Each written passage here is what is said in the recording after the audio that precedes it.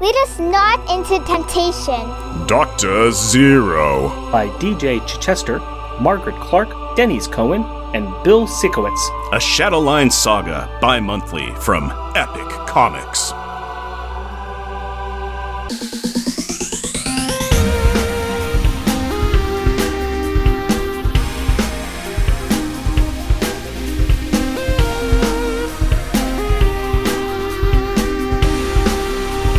Welcome, dear listener, to our podcast. Jeff and Rick present Unpacking the Power of Power Pack, where we journey through each issue of the most underrated Marvel series of the 80s while drinking beer.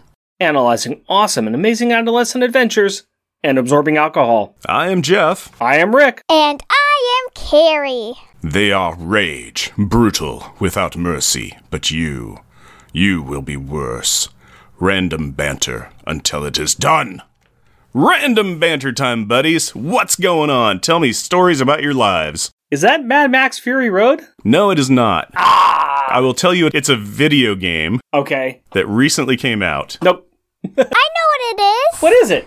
I don't know. All right. Yes, it is the I Don't Know video game. It's, you correctly don't know Jack video game. No, it is the opening line from Doom Eternal, which is a shooter that just came out. And why would I pick Doom Eternal line for this random banter intro? I'm thinking because that's what the kids are facing, just pure doom. Doom Eternal. Also the world. Also, Doom Eternal and the Doom video games are all about fighting demons. Yes, this is true. And what goes on in this issue? Spoilers, they fight some demons from Limbo. So that's why I picked that. That is a very, very good choice. Isn't it? Yeah. There are demons in this one, but apparently not too many demons because this time Carrie read this issue. Yeah, well, this one does not seem as scary as the previous one. I totally understand why Carrie saw the last one and said, "Nope, I'm bagging out." Because honestly, as much as I like that issue, I was ready to walk away from it. It's pretty strong. It's an intense issue. Yes, it is. This one is not. But before we talk about this one, you did ask about random banter, and let's see here. So the first thing I think we should say is I think we should timestamp our podcast because we're going to be talking about things, and I'm sure it's going to come up a few times, but we are in the middle of this COVID-19 crisis, and so it is April 8th of 2020. In the future, if you listen to this in future and you're like, why are they talking about things like this? It's because right now we just are not doing anything.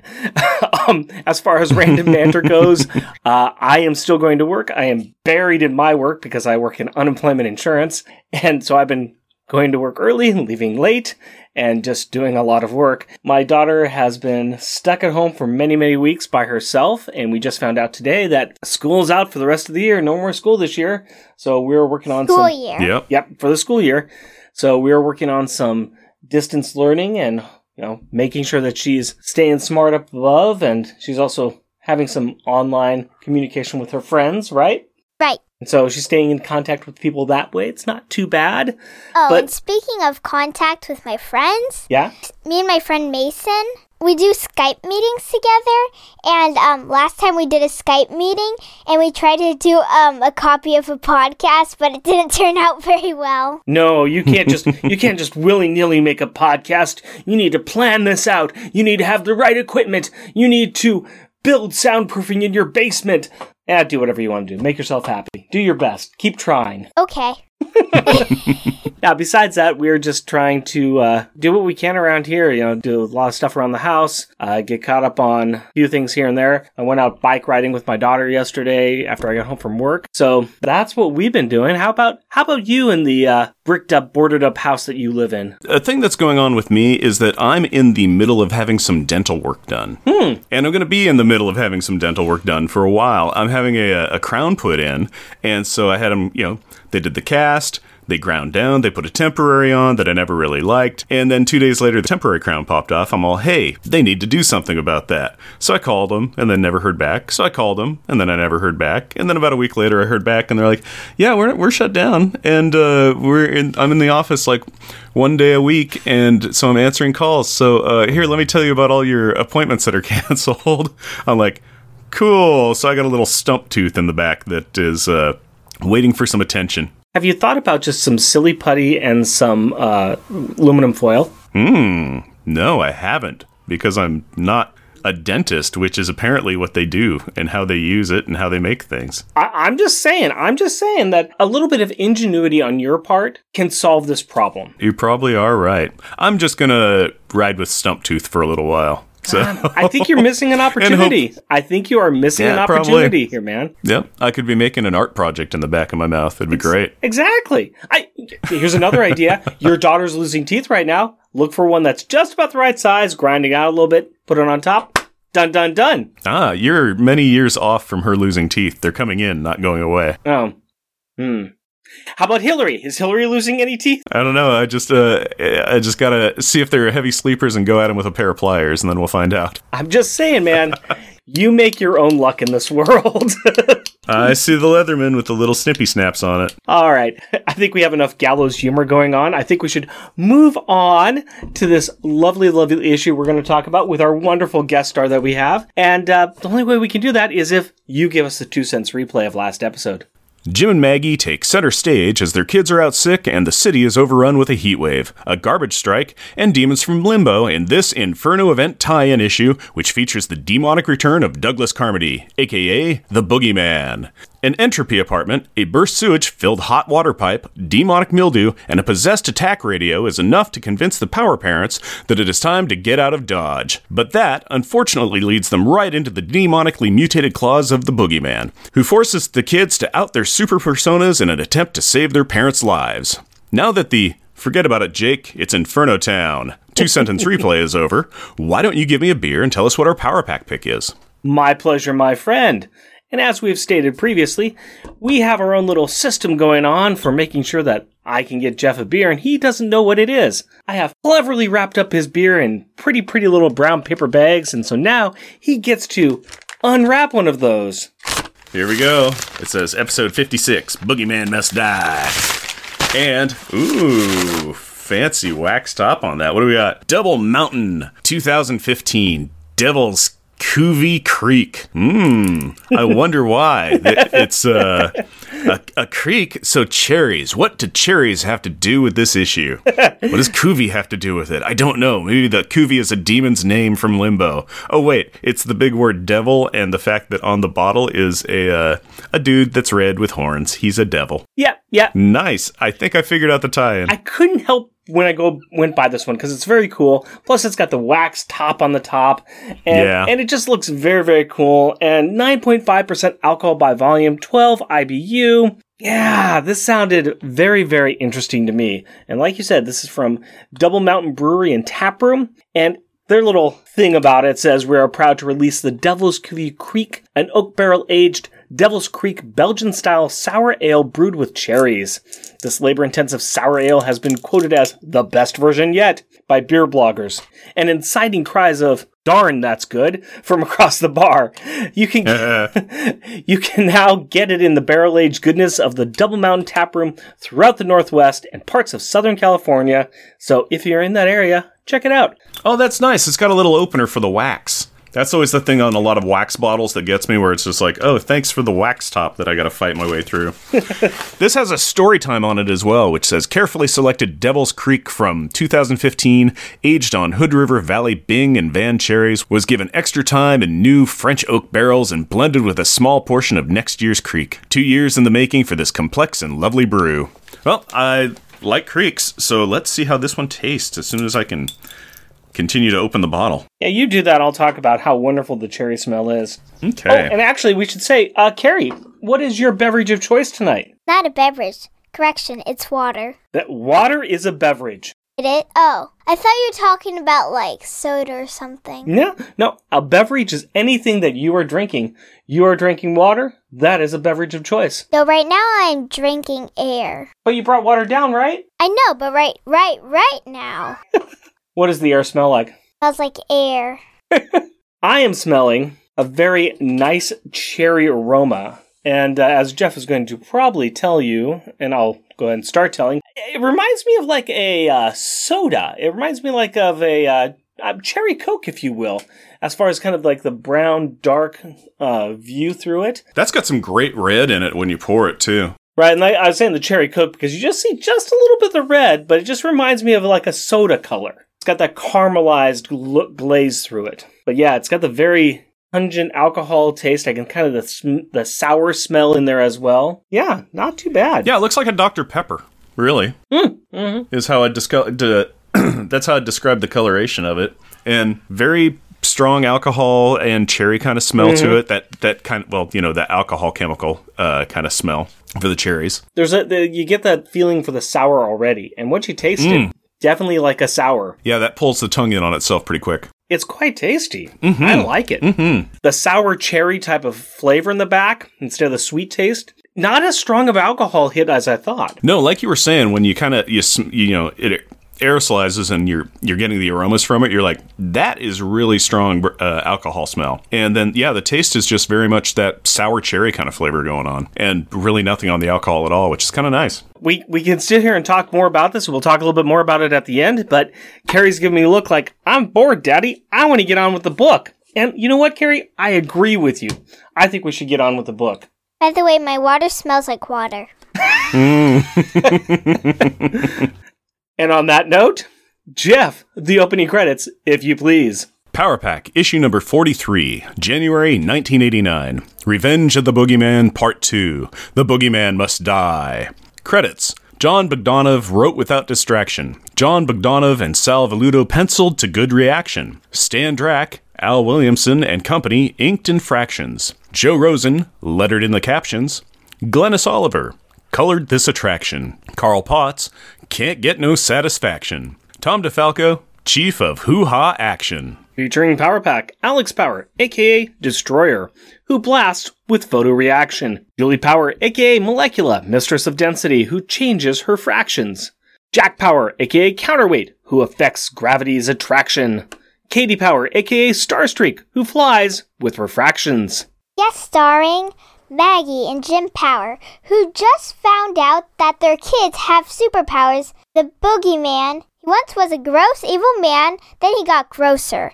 Now he is just a gross, evil demon. Well, parents now know the kids have powers, so 42 issues. It was a good run while it lasted, but I guess it's over now. That's the show, folks. Good night. Time to pack up. Make sure you turn off the lights when you leave. Oh, come on. I think we can find more stuff to talk about. The Pack's parents are still in demonic danger. An interesting argument you bring up. We did leave the family in a stuffy elevator with a demonic blob holding their necks, and the kids did costume on. It would be a shame not to see what they will do now that they got all dressed up. First thing we should point out is that the Boogeyman, having forced the kids to reveal their super secret super selves, not done torturing the family yet. No, sirree. He wants to have some more fun. I've waited a long time for this. I've only begun to make you suffer. So, with a maniacal laugh and a vertical hop, the alabaster, aggressively antagonistic abomination absconds with the alarmed and arrested adults. And that is an alliterative Alonzi. The kids fly up the elevator shaft with the retreating retrobate and try to parlay some plans. Well, Julie tries to organize while Katie and Jack have resorted to homicide first, maybe remorse later. Alex is on Julie's side, but as he is trying to power up, Katie pulls a Leroy Jenkins and follows after Julie to catch Carmody, leaving the two boys stuck on the roof. That doesn't matter to Jack, though. He just wants Alex to power up faster, pussycat, so they can kill. Katie has caught up with the big creep. It notices that the demonic body just glops onto buildings, and then oozes up the walls to the roof. And she sees that her parents are so frantically trying to fight the big bad, even though their struggles are having the same outcome as trying to eat healthy during the holidays. Not waiting for her siblings to make sure she has enough chi in her power-up bar, she flies in fast and attempts a flying Captain Kirk sidekick on the parents' kidnapping creep. Go on and drop them, you mean, ugly old monster. They never did anything to hurt you. They hurt you, didn't they, filthy mutant brat? Her foot squelches into the back of the villain, and for her troubles, she receives a not-so-friendly backhand, sending her flying through the air and giving her a bloody lip. Katie. Such a childish move. Not the actions we would expect from a 5-year-old. Actually, it is. The hit momentarily knocks her out, but she shakes off her punch drunk like the champion she is. With tears in her eyes, she exclaims, "Let go of my parents, Carmody!" And with that, another secret identity gets revealed to the Power parents. Until now, Jim and Maggie did not realize that this was Carmody, Jim's old boss. Or, as old Potato Head puts it, the fatherly friend and confidant that gave Jim his big break in private industrial applied physics. The generous old soul that Jim repaid by stabbing him in the back. I don't remember an event happening quite like that. Yeah, this is Carmody spouting off alternative facts faster than a DJ kicking out sick jams. He doesn't believe that friendly aliens destroyed the antimatter power generator because he was going to blow up the Earth. Nah, what he believes in is that he lost his company and a fortune when the Power Kids came in and stuck their little noses into his business. But now, his business plan does involve the Powers because that business is revenge! The rest of the pack finally catch up, and Julie clouds the area so that they can grab their parents while Jack makes a sneak attack grab onto Carmody. What Jack discovers is, much like catching a bowl of oatmeal, you cannot really grab this demonized dastardly dude. Yep, our reader's eye view of the scene shows that Carmody has turned into a formless blob and has oozed away with the parents to a hidden part of a different building.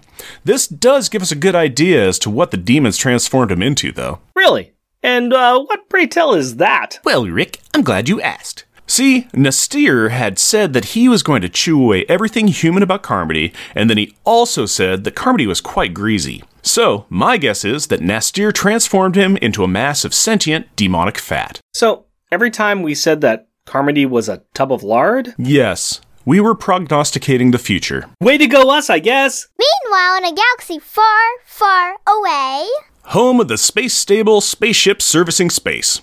Thanks to some exposition by Lord Urich and his son Kofi, we find out that they have been summoned to Spaceport K7 by Byral to discuss matters most important, the repair and well-being of the Smart Ship Friday. Since the Smart Ship's body has been destroyed on Snark World, during the Snark Wars, Friday's spark, or soul, if you will, was held on. But now with the repairs and improvements nearly being complete, Friday's glow is waning. This mystifies the hard hat-wearing, space OSHA-complying Chimelian techno-healers that have been working on the beloved smart ship. They fear that if the cause of the decline cannot be found and set aright, that the spirit and essence of Friday will disappear for good. Which is bad. Yes, Rick, that is very bad. Interlude over. Back in demon-infested New York, the pack are walking through a strange and warped version of the Big Apple, where landmarks are unrecognizable and the air is so hot and smelly that you can barely push your face through it.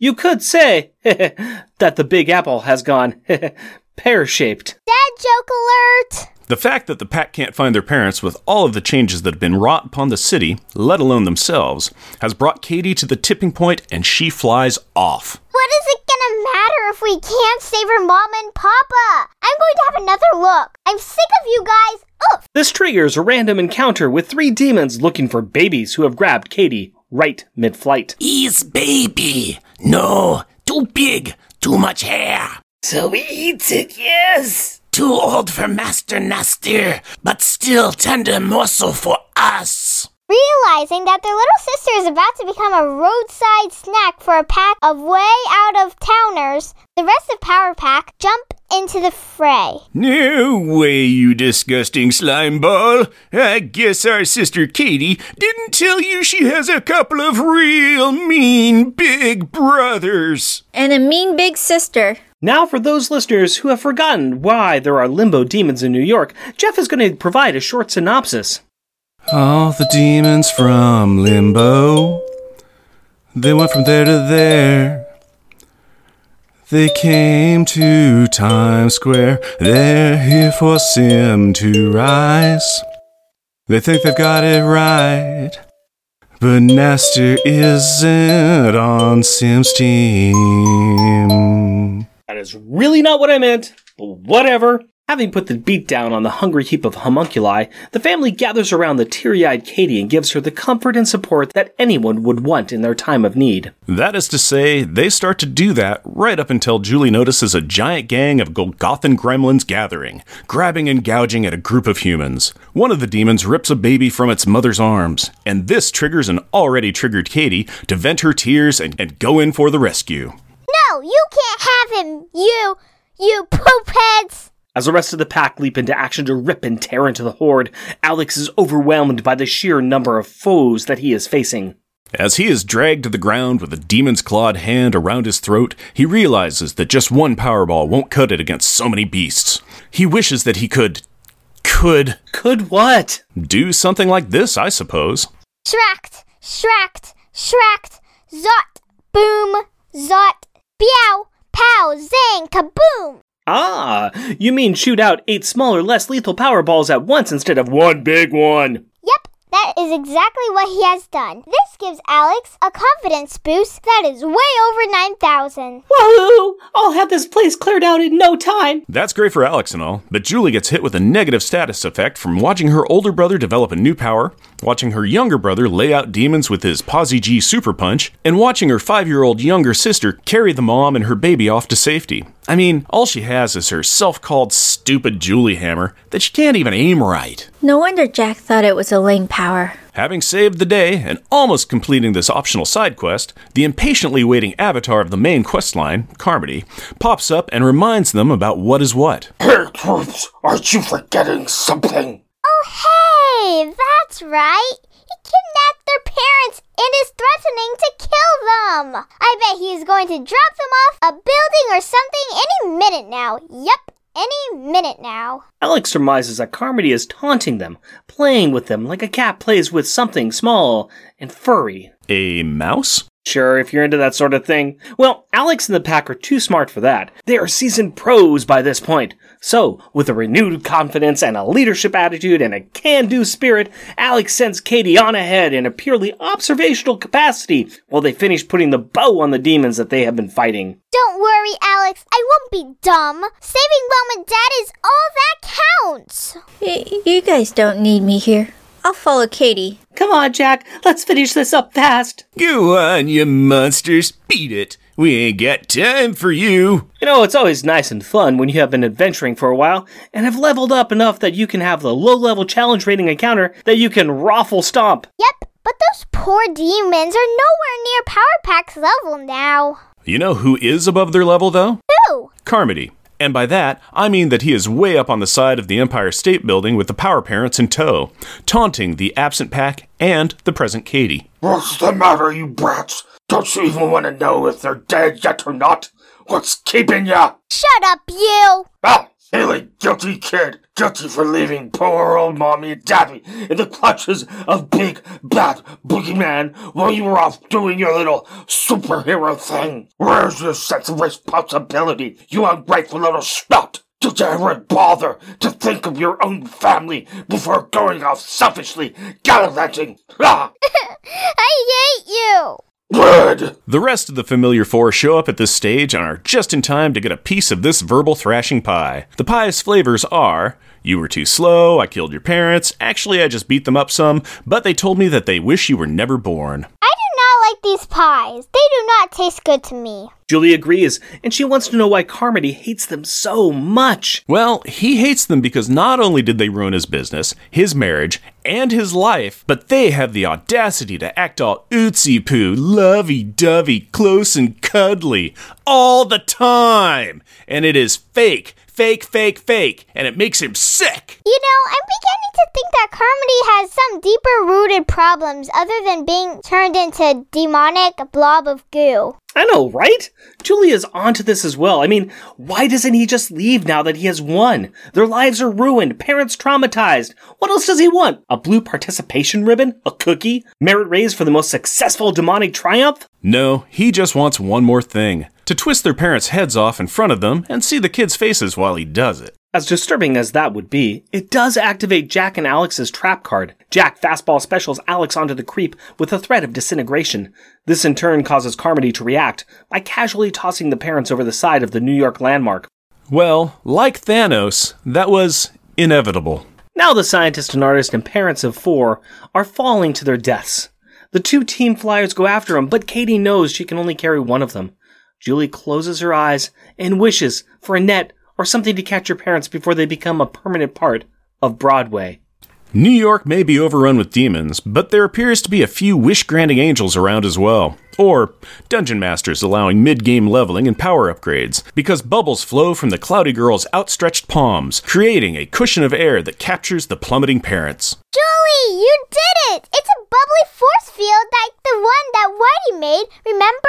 Oh, you saved them, Julie. You saved Mom and Dad. Hooray!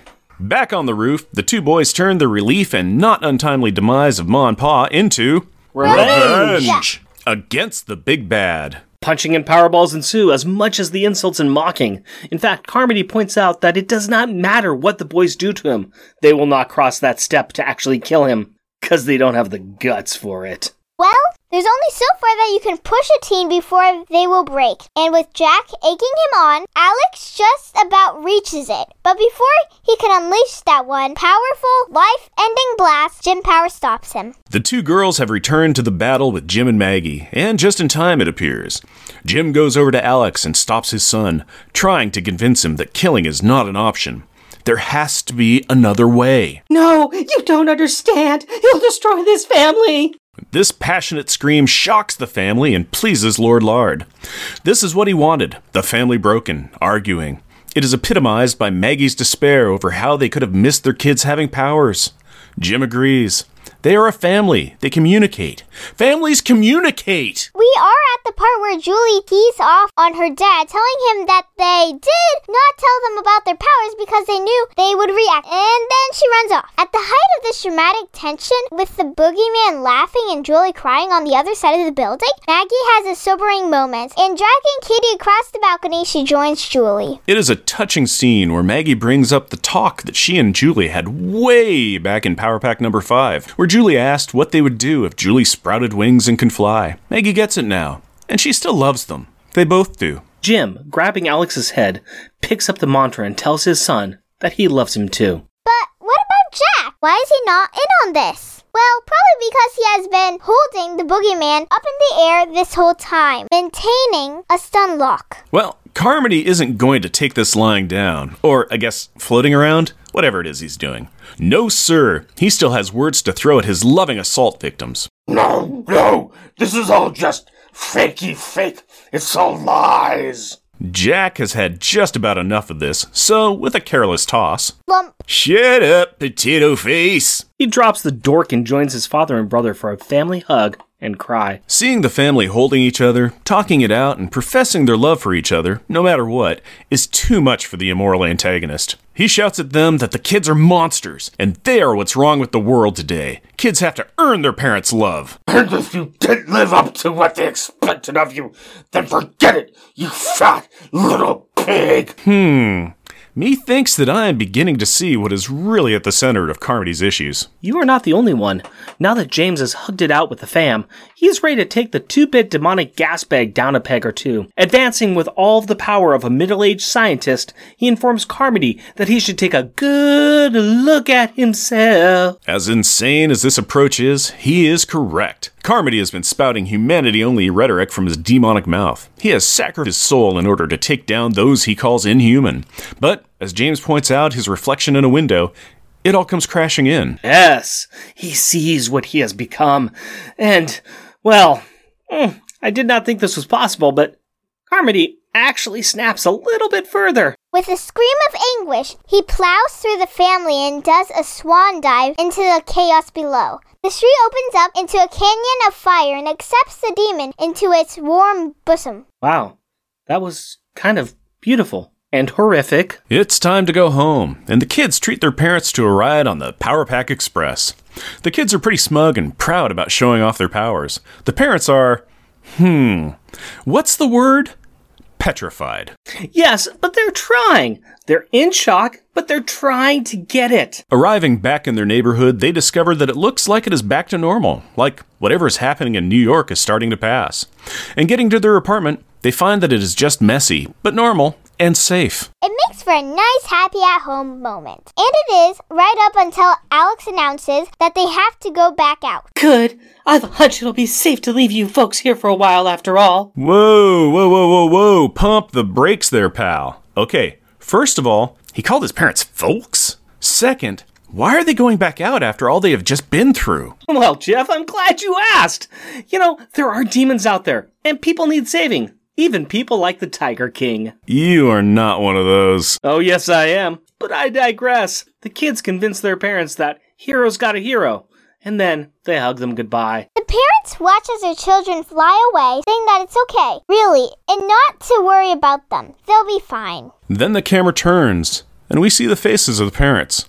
Faces racked with fear and shock and tears. The end? No way. The boogeyman is gone, but his revenge has hardly begun. If it's the last comic you ever buy, you must read Part 3, Next-ish. Next issue, Breakaway. Power Pack packaging from the quarantine zone.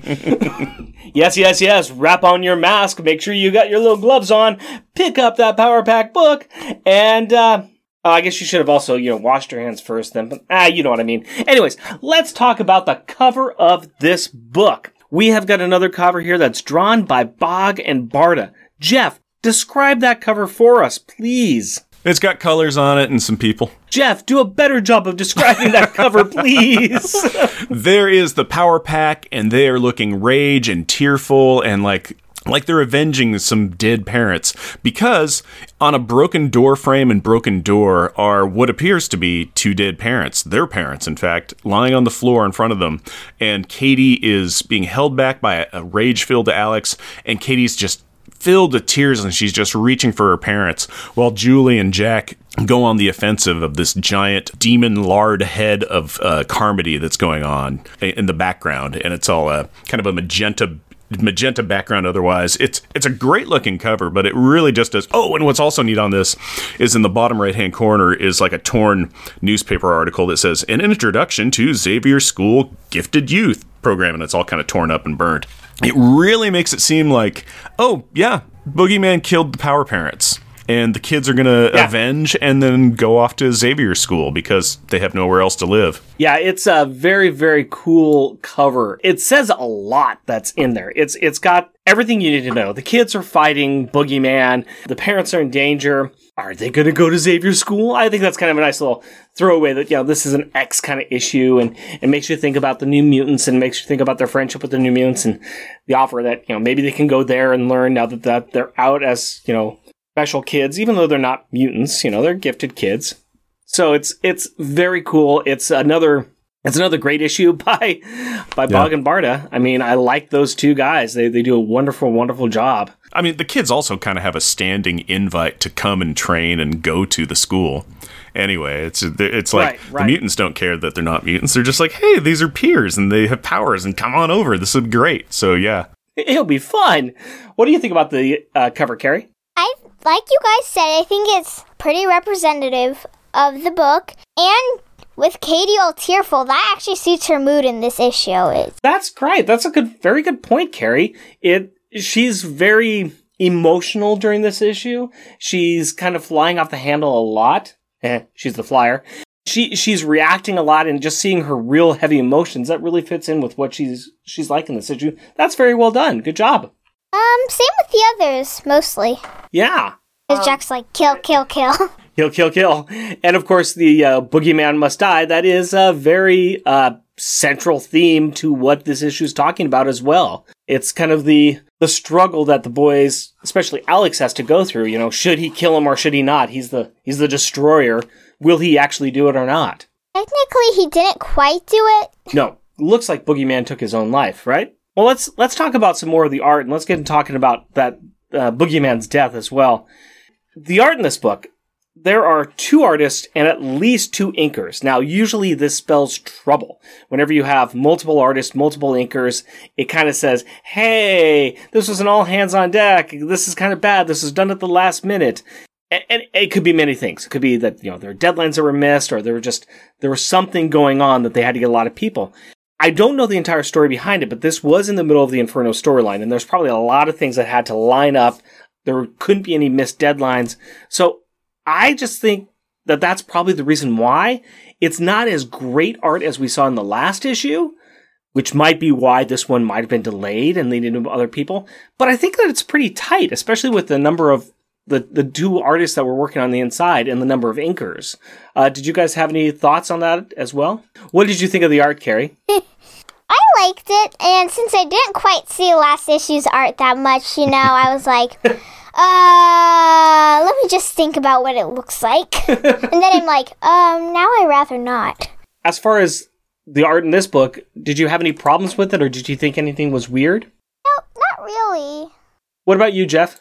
You can kind of tell there's a little bit of a shift in what the art looks like. It's not bad. It's not really noticeable if you didn't notice that there were a couple of artists involved with it. Characters can kind of shift around in their appearance a little bit, but honestly, it's pretty tight.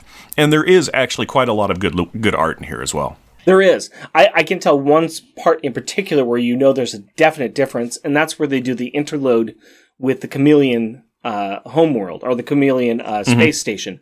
Because those 2 pages, it's in a different place. It's not in the demon world or the demon world of New York, but there is a definite feeling difference. There's a different plot difference. It just moves in a different way, and I can really tell that was done by somebody different than who did the rest of the interior arts. That was just my kind of feeling. Okay, I could also see that as just being that since it's everything in there is alien, from the spaceships to the horse people to the alien planets to the repair bays and everything, that it's going to have a different feel anyway. Sure. So it just seems that the drawing style, and it may just be the fact that it was much cleaner than to how messy and how disheveled New York was. It could be that. But like I said, it really felt, I could feel the difference in art styles. Yeah, that's kind of a funny 2-page insert in there as well. I mean, it works. Yeah. Because it just, it's just the page before that is when Power Pack first faced off with Carmody, and Carmody just oozed away with the parents and is like telling them, hush, or I'm going to pop your heads. And so then you have a little interlude, and then boom, at the beginning of that, after it's done, is the family wandering New York trying to find their parents. So it's a good place for it, but it is drastically different than everything else that's going on in the story. However, Friday, it dealt with Friday and the Chameleons, and that's awesome because we love all of them. Yeah, and I mean, it's setting the stages for what's coming out in the future. It's the next plot line, it's the next storyline. So what's coming up next? Well, there's a couple of underlying issues here. There's 2 big ones that we've got. First underlying issue is the lying about the powers because of how the parents react. And we finally get to see how they react. Yeah, after the initial shock of, oh my gosh, we're being held captive by a giant demon who used to be my old boss. Oh my gosh, New York is run over by demons. Oh my gosh, we're going to die. Our kids have powers. Okay, let's get back to that kids have powers thing. There was a lot going on at that point. The problem is that it didn't get to be broached or broken to them. It got just like, it was just throw it on to the barn fire. Everything's burning. Everything is on fire. Also, everything is on fire. Here's more fire. Bravo to the boogeyman. He finally was able to okay, I've caused enough chaos. Let's bring it down a bit. Let's bring it down. Everybody calm down. Okay, your kids have powers. What do you think about that? And then we get the parents' reaction. I still think it would have been hilarious if he's like, the reveal happens and because Boogeyman on the front page is basically recapping the end of the previous issue and going, yeah, you didn't know it, but your children are Power Pack. And I would have loved it if the parents were like, who? We have business cards, Mom and Dad. Come on. Yeah, so the initial reaction is shock, horror. Oh my gosh, we're a family. We communicate. What do you guys think of that? What do you think about how the parents reacted? Do you think it's right how they reacted? If I had powers and I didn't tell you guys, I'm pretty sure it's almost how you guys would react.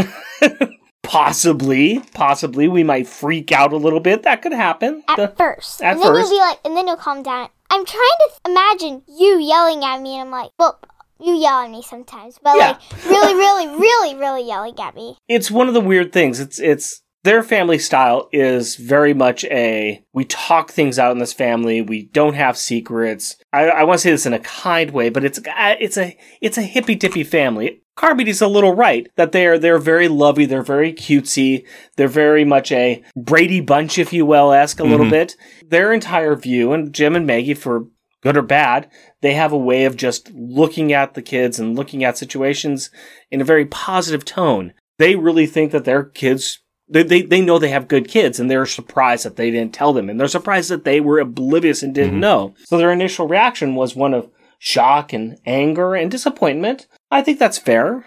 Yeah, that's how a parent would act, especially if a child grew powers. Children had powers, never thought to tell them, and fought bad guys. What about you, Jeff? What are your thoughts? Yeah, it seemed that they were less upset about their kids having powers and more upset that they didn't notice anything was going on.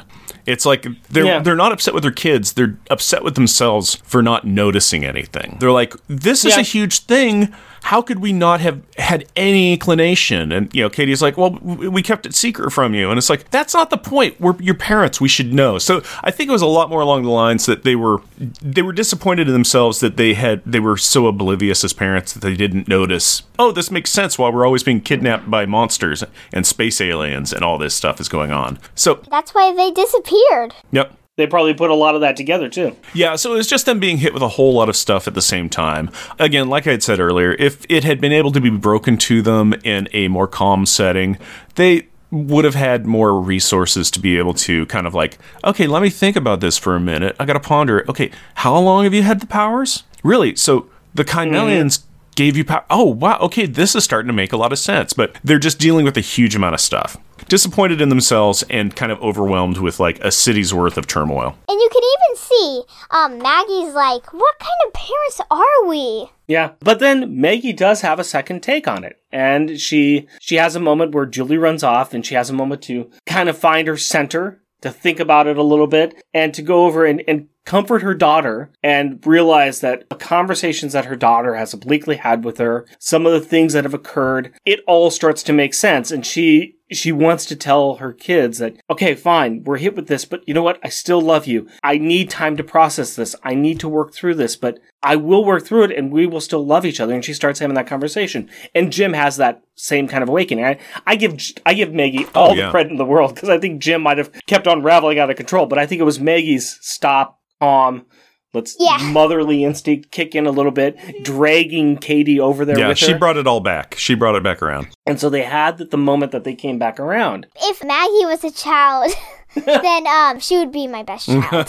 Oh, yeah? Yeah. Sure, she was kind of a little bit hard on herself and her husband at first, but then she's like, okay, let's figure this out. Julie, I still love you, even if you have these powers that you never told us about. Yep. I think what it kind of boils down to is that she realized that even though this is occurring while she's pregnant, she's like, this isn't about me. This is about my children. And it's like all parents kind of have to do at some point, have to go, this isn't about me, but this is about my kids. I need to go there and be there for them and let them have their moment, let them have their time. This isn't my time. This is theirs. I need to be present for their needs. Yeah. Okay, so that's how you're like with me? I try to be.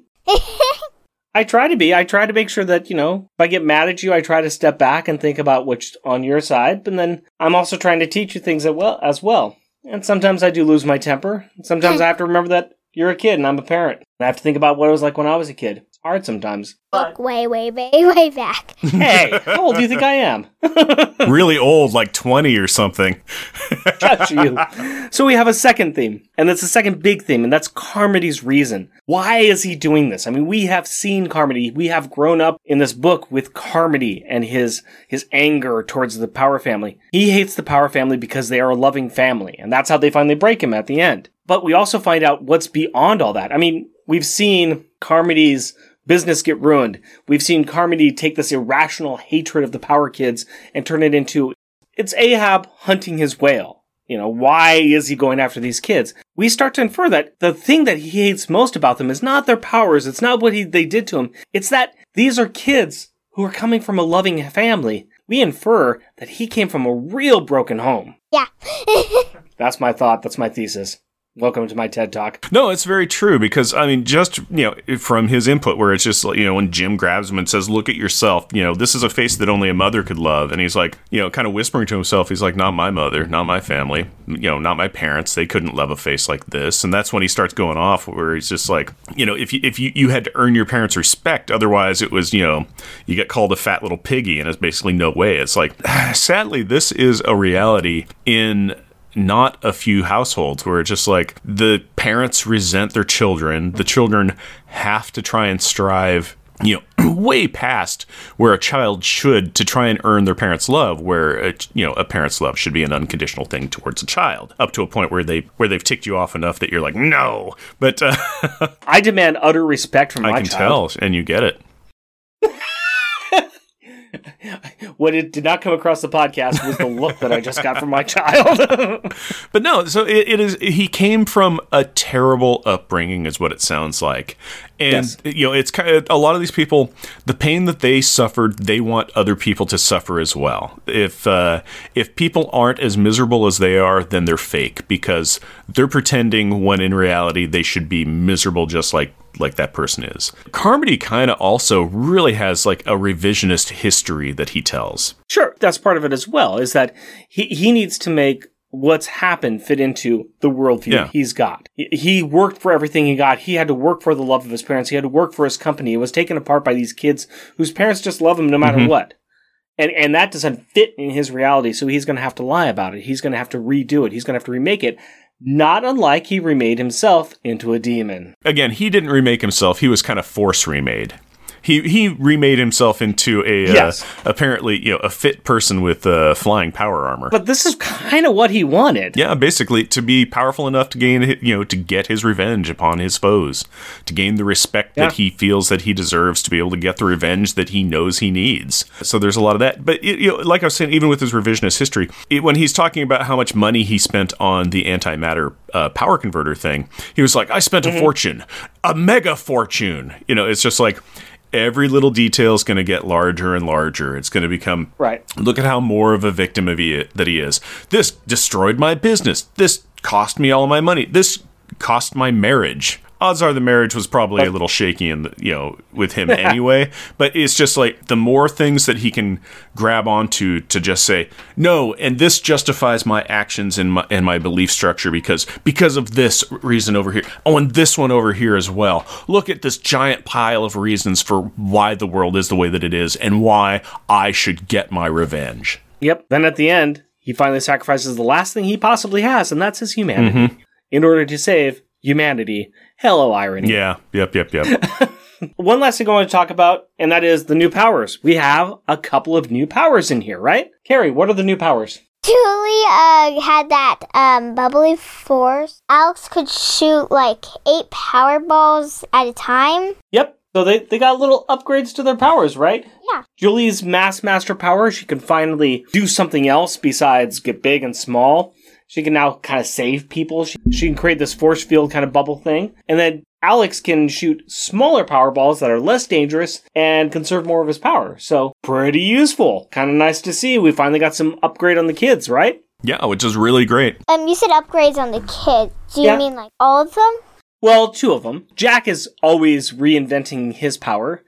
Yeah. And Katie's she's happy being a flyer. It's just like, rainbow, rainbow, rainbow, rainbow. More rainbows. Well, you know what? You're speaking about rainbows, and I can only think of one thing, and that's a reading rainbow. And that brings us to the library card, where we try to find the literature in the comic book. And I'm sitting there talking about reading rainbow. I don't think we've shown you any reading rainbow. I got to get on that.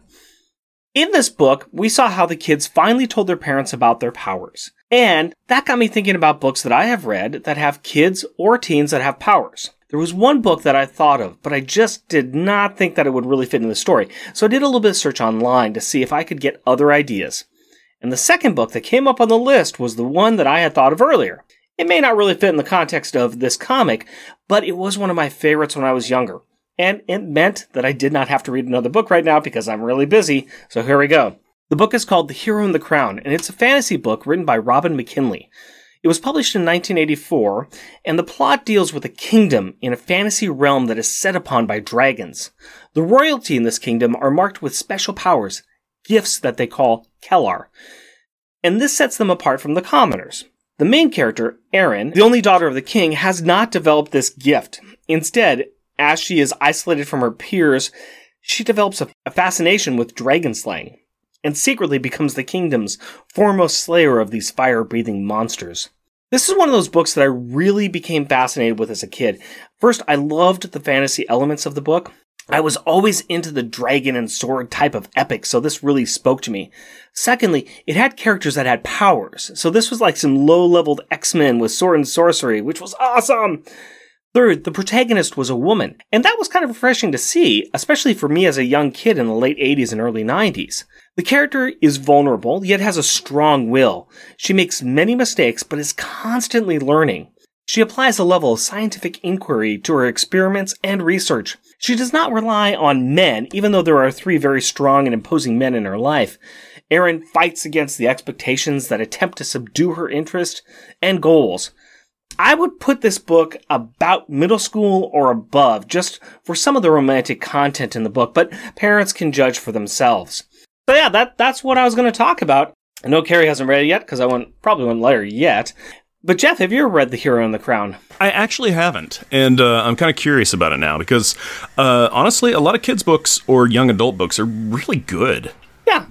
And like I said, this is a little bit of the above middle school, I would say. I think I read it probably somewhere in middle school, but got a couple parts of a little adult in there, but I always enjoyed it. It's been a few years since I've sat down and read it. It just has always remained one of those kind of special books in my heart, and I always remembered rereading it and rereading it. In fact, I remember one time I lent it to one of my friends, and I think she had it for I don't know, probably about 6 months. And when I finally got it back to her, it was just kind of beat up and some of the pages were turned. I was like, so did you ever read it? Oh no, it got stuck in the bottom of my backpack. Yeah, I'm never lending you a book again. Yeah. Yeah, if people don't treat your books with respect, it's kind of like, no. You don't get them any again. Especially a book that I liked. You didn't treat respect, and then you didn't read it. I mean, come on. Yep. That's kind of like you giving me one of your test tubes and beakers, and I bring it back to you with like burnt, crusty stuff at the bottom of it. Yeah, that's bad lab practice right there. That's my segue into Science Corner. It was very subtle. I wouldn't have picked up on it if you hadn't have told me. In this issue, the love that Jim and Maggie have for their children was apparently enough to drive Carmody to attempted suicide. Yes, it was love that killed the beast. But what is love? Or, in this case, what is the love hormone? Oxytocin is a hormone secreted by the posterior lobe of the pituitary gland, a pea-sized structure at the base of the brain. It's sometimes known as the cuddle hormone or the love hormone because it is released when people snuggle up or bond socially. The hormone is greatly stimulated during sex, birth, and breastfeeding. Beyond the warm and fuzzy feelings generated by oxytocin release during moments of intimacy, rising levels of oxytocin provide the rose-colored glasses with which most people view their romantic partners. Those in new relationships have higher levels of the hormone than do single individuals. Studies in humans support the possibility that release of the hormone may decrease the likelihood of unfaithfulness. Well, now you know a little bit more about oxytocin and a lot more on how to defeat your enemies with the power of love.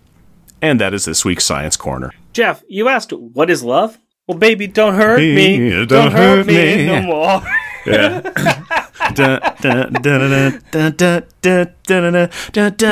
Yeah, you know the tune.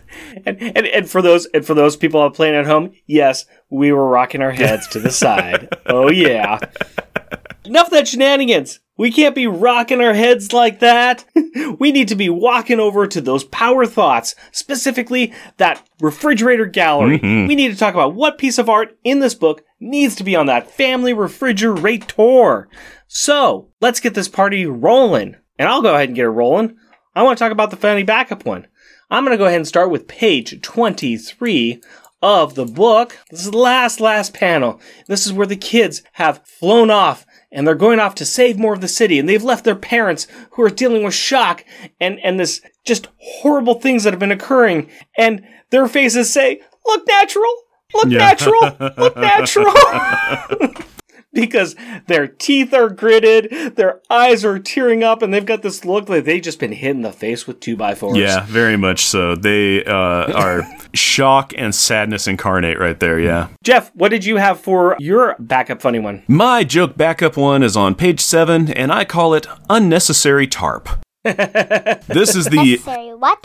Unnecessary tarp. Like a covering or a sheet, Carrie? Oh. Oh, I see. She gets it. So this is the very large top panel on this page, and it is when Yurik and Kofi have gone to K7 to see what's going on with Friday because her spark is dying. And they show you in this panel, this is where they're working on Friday, but they've got this intricate kind of system set up around it of scaffolding, and it's covered with tarps that is just giving you the idea of what the smart ship shape might be. But it's just, there's a tarp over the spaceship, so that way they're not doing a reveal for, so they can do the big gigantic reveal in the future instead of showing like a mostly built ship or something where you're like, no, this isn't exciting. But so it's just so super unnecessary because it would be like going to a garage. It's like you go and get your oil changed and they don't tarp your car to make it like a dramatic reveal later for like, and now you can drive 5,000 more miles. It's like, voila. Exactly. Magic trick. But yeah, so it's just Friday's covered with a tarp for no reason, and that cracks me up. That is a funny thing you found. Carrie, you found something funny yourself, right? Yeah, but it wasn't a funny backup. Well, just give us your funny one now. Okay, it was 23, top panel, and you've got the kids all happy looking after, like, successful looking. You know, Katie's holding on to Alex, Alex is holding on to Jack.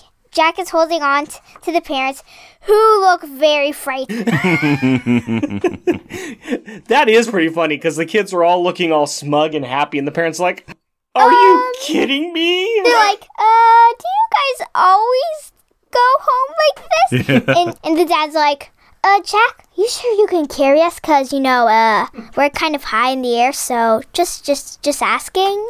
That is a very good choice. I like it. I like it a lot. Good call on a funny one, Carrie. That is very good. Yep, I like it. I like it. Great choice. Let's go ahead and go to page 3 for my top funny one. 3, okay. And this is in the bottom corner. This is after Carmody has escaped. This was on my list. It didn't make it, but this one's on my list. It's after Carmody has escaped, and the girls have flown off after them, and Jack and Alex are a little perturbed that they're left to their own devices. Alex has gone ahead and started to disintegrate something, and he's powering up, and Jack has jumped off the roof with Alex on his shoulders. He's giving him a piggyback ride, and Alex has got his face like all puffed up as he's jumping off. It is just the most non-heroic pose 2 kids have ever been in. What did you name it? This is not heroic looking. If I had picked this one, I was going to name it Power Piggyback. Power Piggyback is very good. Power Piggyback. What is your top one, Jeff? My top funny one is on page 5, and I call it Unnecessary Leapfrog.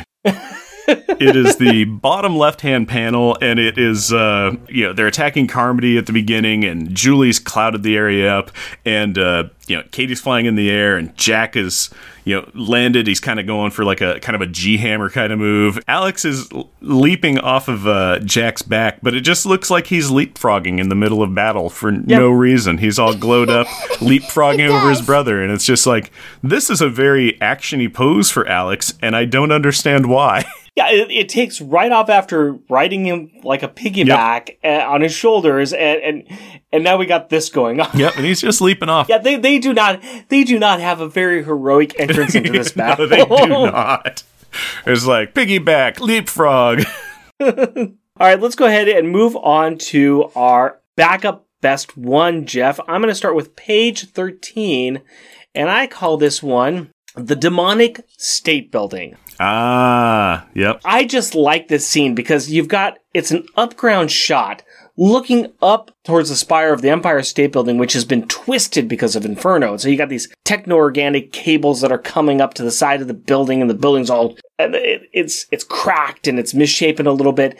And right there at the bottom, you got Carmody in all of his ugly glory with his green teeth and the slobber coming out of the side. And under each arm, he's got Maggie and Jim. He's got Maggie under one arm and Jim under the other arm. And they're both looking like they're passed out. And it's just horrific looking. It's just creepy. And you just see the menace of what's going on here. Thrilling. Yes, it's very thrilling.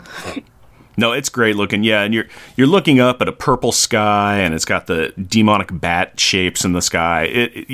This was on my list. It didn't make it, but this one is fantastic. That's a great choice. What is your backup one, Jeff? My backup favorite one is on page 3, and I call it Excellent Framing. It is the top panel on this page, and I just really love the way that they've framed this up. It's just the Power Kids, and they're flying. You know, Julie's a cloud, and Katie's pulling Jack, who's pulling Alex. But I just love the way that Julie looks in this in her cloud form, because she's kind of covering half of the bottom of the panel and is wrapped around like a third of the right hand of the panel and is covering about 3/4, 5/6 of the top of the panel. So it's like she would be like the picture frame for this picture. And it just looks great. I think Julie looks amazing in this. It's just such good cloud art. That's a very good choice. I really didn't realize how she is kind of framing that with her arm and her body. But that is good. I like that a lot. Good choice. Good choice. Carrie, what do you have for your best panel in this book? It's on page 16, and it's bottom right. I call it Boing because Julie just did the bubbles, and you can see the mom and the dad. They're just bouncing up. It looks like they're bouncing, so... Yeah, I like it. It's where she saves them, and we got Katie coming down, and like, oh, you saved them, Julie, you saved Mom and Dad. And Julie's thinking, maybe my power isn't so lame after all, and you see Jim actually impacting with the bubbles, and her mom's kind of bouncing up in the air. No, that's a very good choice. I like it. Boing. Boing? Boing is an excellent name. Very good choice. Excellent name, and it's a great visual of how Julie's new power works. So good choice on picking that one, Carrie. Very good. I liked it. My top one is all the way back on page number 4. And this is a little cheat. It's the middle 3 panels, and it's right after Katie took a hit from Carmody. And you can see the first panel, you can see a little bit of blood like coming out of her mouth, and her eyes are closed and her head's off to the side. The middle panel, she's shaking her head as she's shaking off, from being knocked out. And the last one, she's got tears in her eyes and this angry resolve on her face. Yes, I can. Very cool. Very, very strong little Katie pictures there. Oh, that is... I'll give you the 3 panels. I think that's great. Yeah, and that yes, I can is in response to Carmody saying, I'm in charge here. There's nothing you can do. I decide if your parents live or die, and there's not a thing you can do about it. Yes, I can. Yep. Yes, I can. Yeah, go yes, Katie. Yes, I can. She's got that determined face. Like, yes, I can. Yes. You can't. Yes, I can. I can. You can't. Good job. All right, that's what I got for the top one. Jeff, what is your top one? My top one is on page 8, and I call it BDE. And as we all know, that stands for Big Destroyer Energy. And that is just because it's showing the family, and this is when they're walking through the limbo-scape of New York, and they're lost and going, man, the air is so thick and muggy, and it's just we can't recognize anywhere. We don't even know where we are. But it shows all of them walking, but Alex is just walking with this clenched fist, determination. He looks like a hero. He in this panel, he gained the body of like an 18-year-old who's in shape. Because he's looking, it's like, he's pretty trim, and he's got kind of a Spider-Man build going on here. So it's just like, yeah, he's got destroyer energy. He's walking with a purpose. But not only that, it's just you're seeing the skyline of just the twisted kind of cable-ridden, overrun, destroyed New York, and just looks so good. Very good picture. Very good. And I do like this one. It is a little bit of a shock when you come back from the Chameleon Space Bay into this picture, and it's like, wow, we're back into the world of the Inferno. Mm-hmm. It's just horrific looking. The kids are walking through there like they own the place. Yep. And there's a cat. Yeah, there's a cat. Yes, there is. I just noticed that too. Speaking of cats and how much I don't really like cats, let's go ahead and talk about rubber and glue moments. What is the best or most childish insult in this book? And Jeff, let's go ahead and start with you for your backup one, sir. My backup is on page 21, and this is after the family is starting to get the family hug going on, and everybody's doing the love fest. And Jack has just been in the background holding Carmody up for like 5 minutes, just waiting for everybody to get their thing going on. And and Carmody's all like, "No, this is just fakey fake. It's all lies." But Jack, my boy Jack, everybody's boy Jack, responds with, "Shut up, potato face." Potato face. The good old potato face. Shut up. He calls him potato face a few times in here, he does. too. It's just, I'm like, it's already a classic, and I love it. It's a good one. It's a good one, and it's perfect timing with a flip behind him, too. So. He's like, don't need you anymore. Yeah, I just love the fact he's like, do I have to keep holding it? I'm done. This is dumb. I'm done. Done. He's like, you guys are having a family hug without me. Okay, Yeah. shut up, potato face. Yeah. Go in the background. Yeah, You don't belong here. I'm just gonna join these guys. Exactly. Story's done. We're cutting to credits now. Well, speaking of Carmody, let's insult the guy a little bit more. Let's go all the way back to page 4 and insult the guy just a bit more. We were just on this page talking about it. This is where we have Katie coming in as she's left her family and she's going to take on Carmody by herself, and she comes in and does a screaming rainbow kick into his back, screaming, Go on and drop him, you mean, ugly old monster. that's it. Mean, ugly old monster. Old monster. Sure looks old.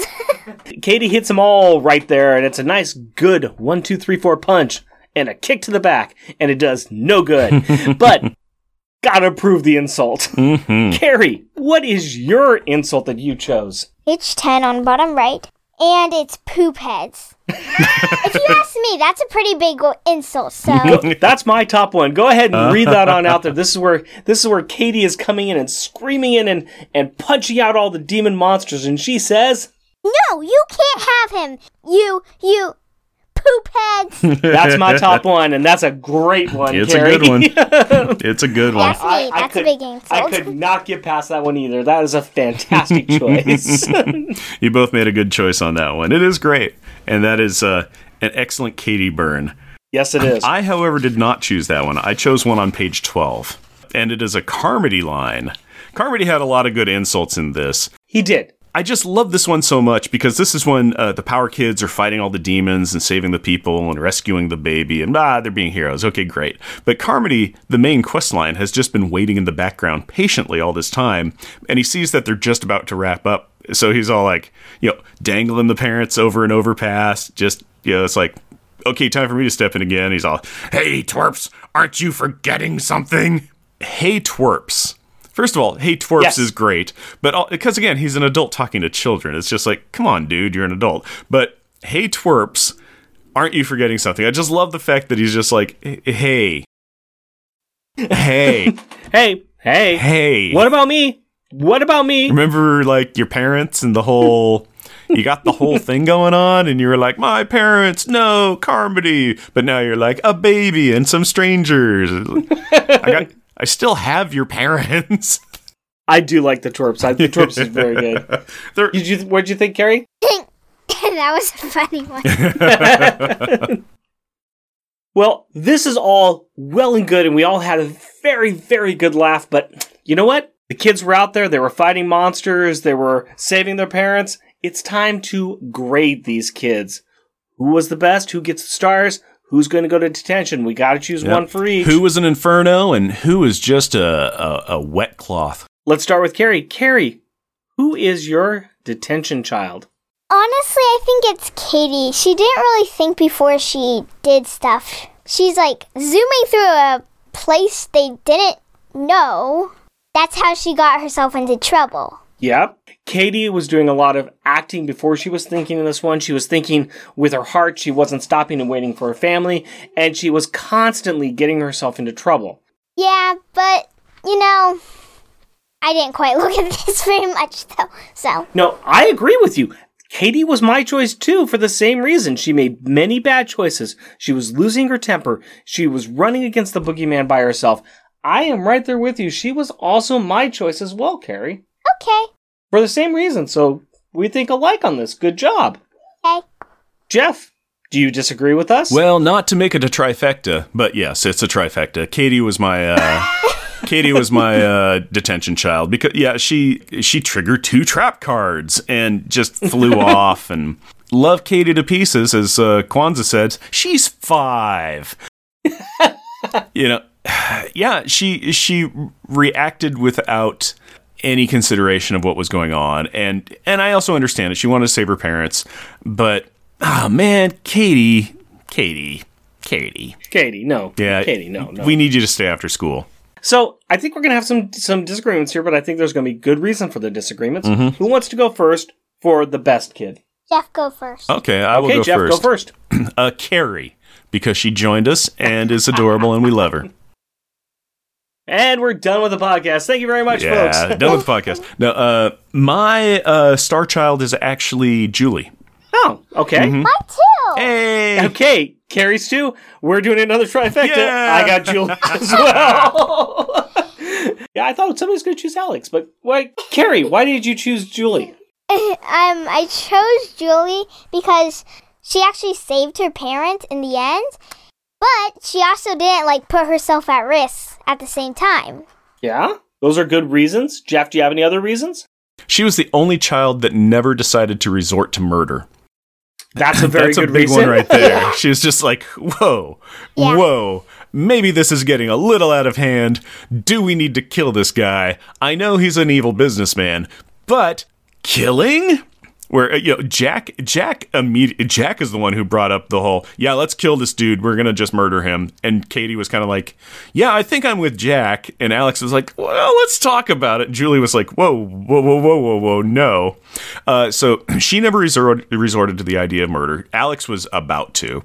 That Powerball was forming kind of thing. So he was on board. Yeah, she saved the parents, which was really great. But also, she triggered the whole love fest at the end, just with kind of the storming off. Just the bump of her mom shook her mom out of her reprieve that she was going through, and she always kind of was the moral base. She felt bad. She felt bad that her family was developing kind of subset powers and being able to do more, where she's just like, I just have this stupid Julie hammer. I'm not good with it.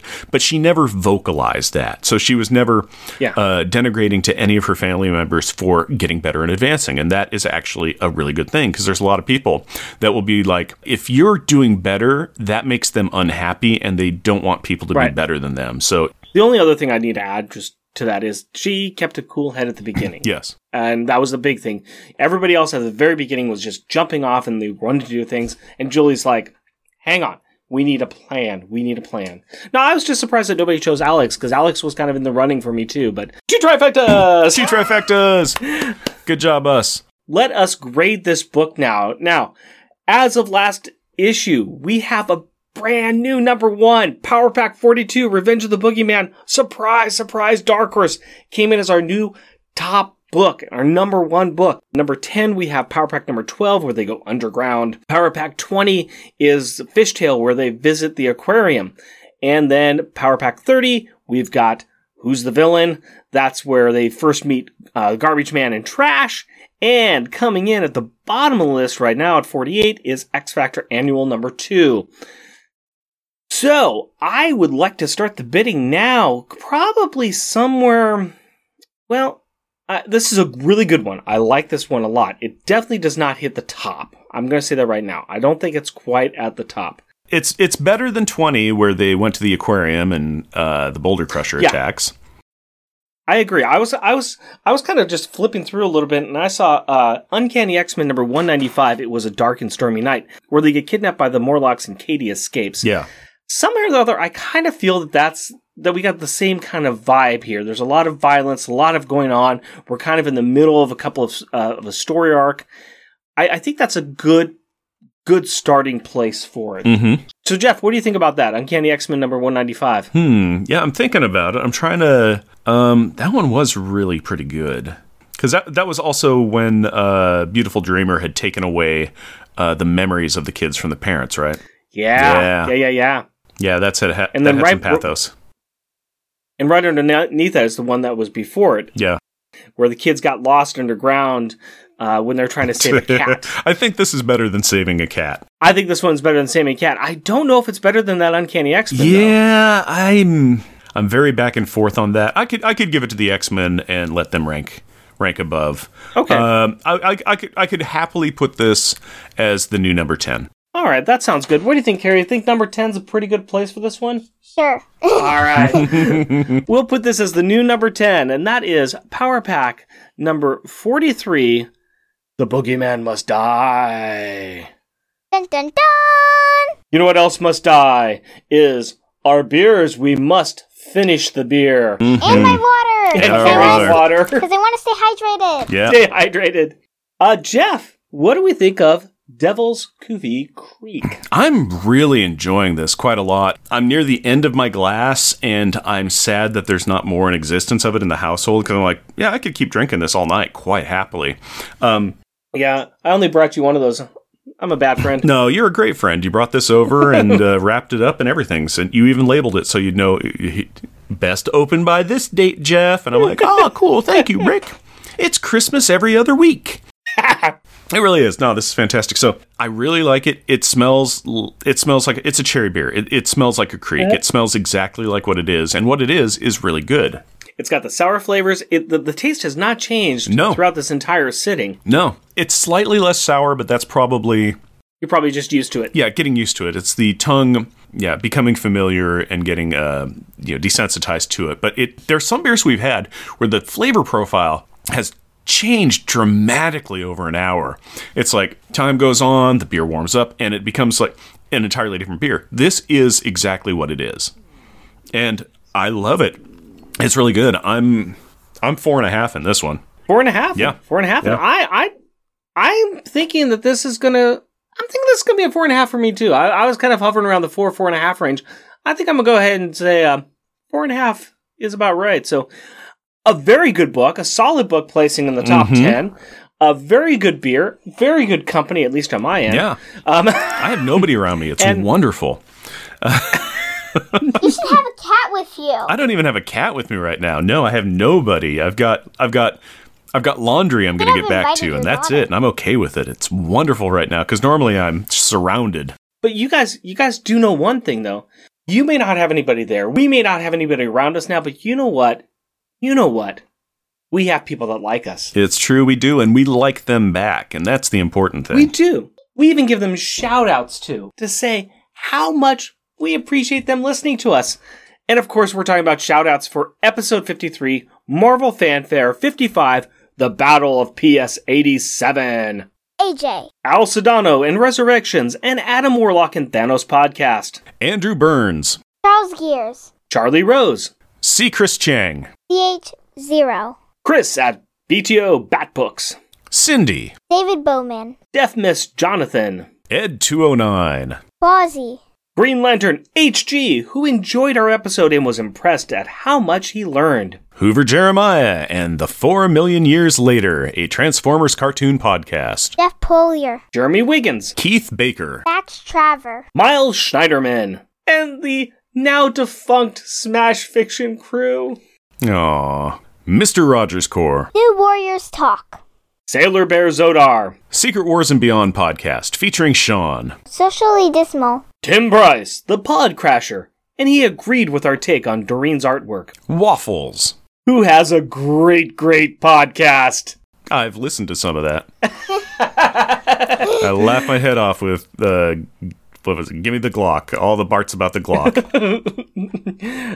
We also have a new Patreon supporter, Wind. Thank you. What whispering wild words wrap us in wonder? Why, Wind's words. We have some merchandise available on Redbubble. Go to redbubble.com and search for Unpacking the Power of Power Pack. Jeff and Rick Present is a bi-weekly, self-produced podcast recorded in front of a quarantine studio audience in Portland, Oregon. If you would like to interact with us through the magic of the internet, you can do so through Twitter at Jeff Rick Present, our Facebook page, Jeff and Rick Present, our email address, jeffandrickpresent, all one word, at gmail.com, or at our website, jeffandrickpresent.wordpress.com. Also, our YouTube channel is Jeff and Rick Present. And if you would like to help support our show, we are on Patreon. You can find us at patreon.com, Jeff and Rick Present, all one word. We are a proud supporter of the Hero Initiative, and we will be donating 10% of our Patreon donations to this great cause. We encourage everyone to give what they can to this worthwhile organization that helps the creators who provide us with such great content. Go to heroinitiative.org to find out more. Please rate and review us wherever you can. Tell your friends about us or share your love for us on social media. And as always, we want to thank the powerful people in our packs. My wife Cindy and our daughter Carrie. My fiancée Hillary and our daughter Aurora. My parents and my kitty cats. We love you. Until next time. Costumes off! Our theme music is 80s Action. Also featured in this episode is Tempting Secrets. All music is by Kevin MacLeod at Incompetech.com and is licensed under Creative Commons by Attribution 4.0 license. Jim and Maggie take center stage as their kids are out sick and the city is overrun with... Lump, Man.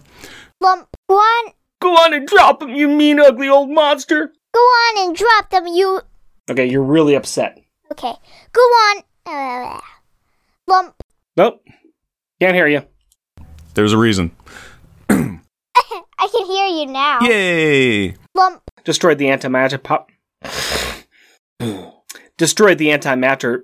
Wow. Destroyed the antimatter. Lump. Yep, our reader's eye view of the scene shows that Carmody is turned... Yeah.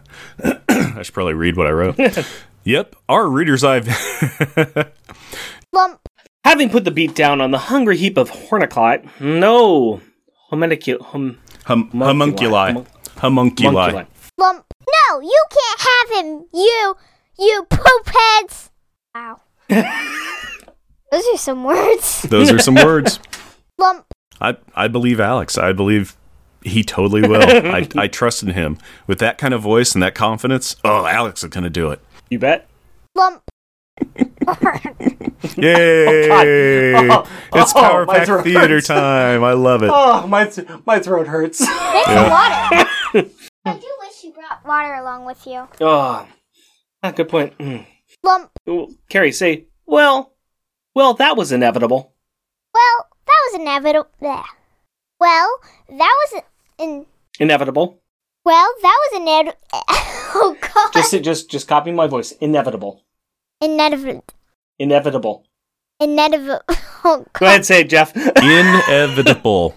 Inevitable. Just go ahead and say inevitable. Inevitable. There you go. Do it all together now. Inevitable. We're gonna be here for a while, Jeff. Go ahead and say the line. Carrie, give it one more time. Inevitable. Inevitable. There you go. Yeah. Now do the line. Do the line.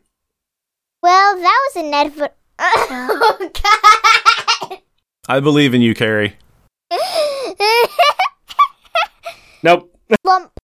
Jonah hunting the whale. Jonah. Right? Let me try again. His own Ahab hunting the whale.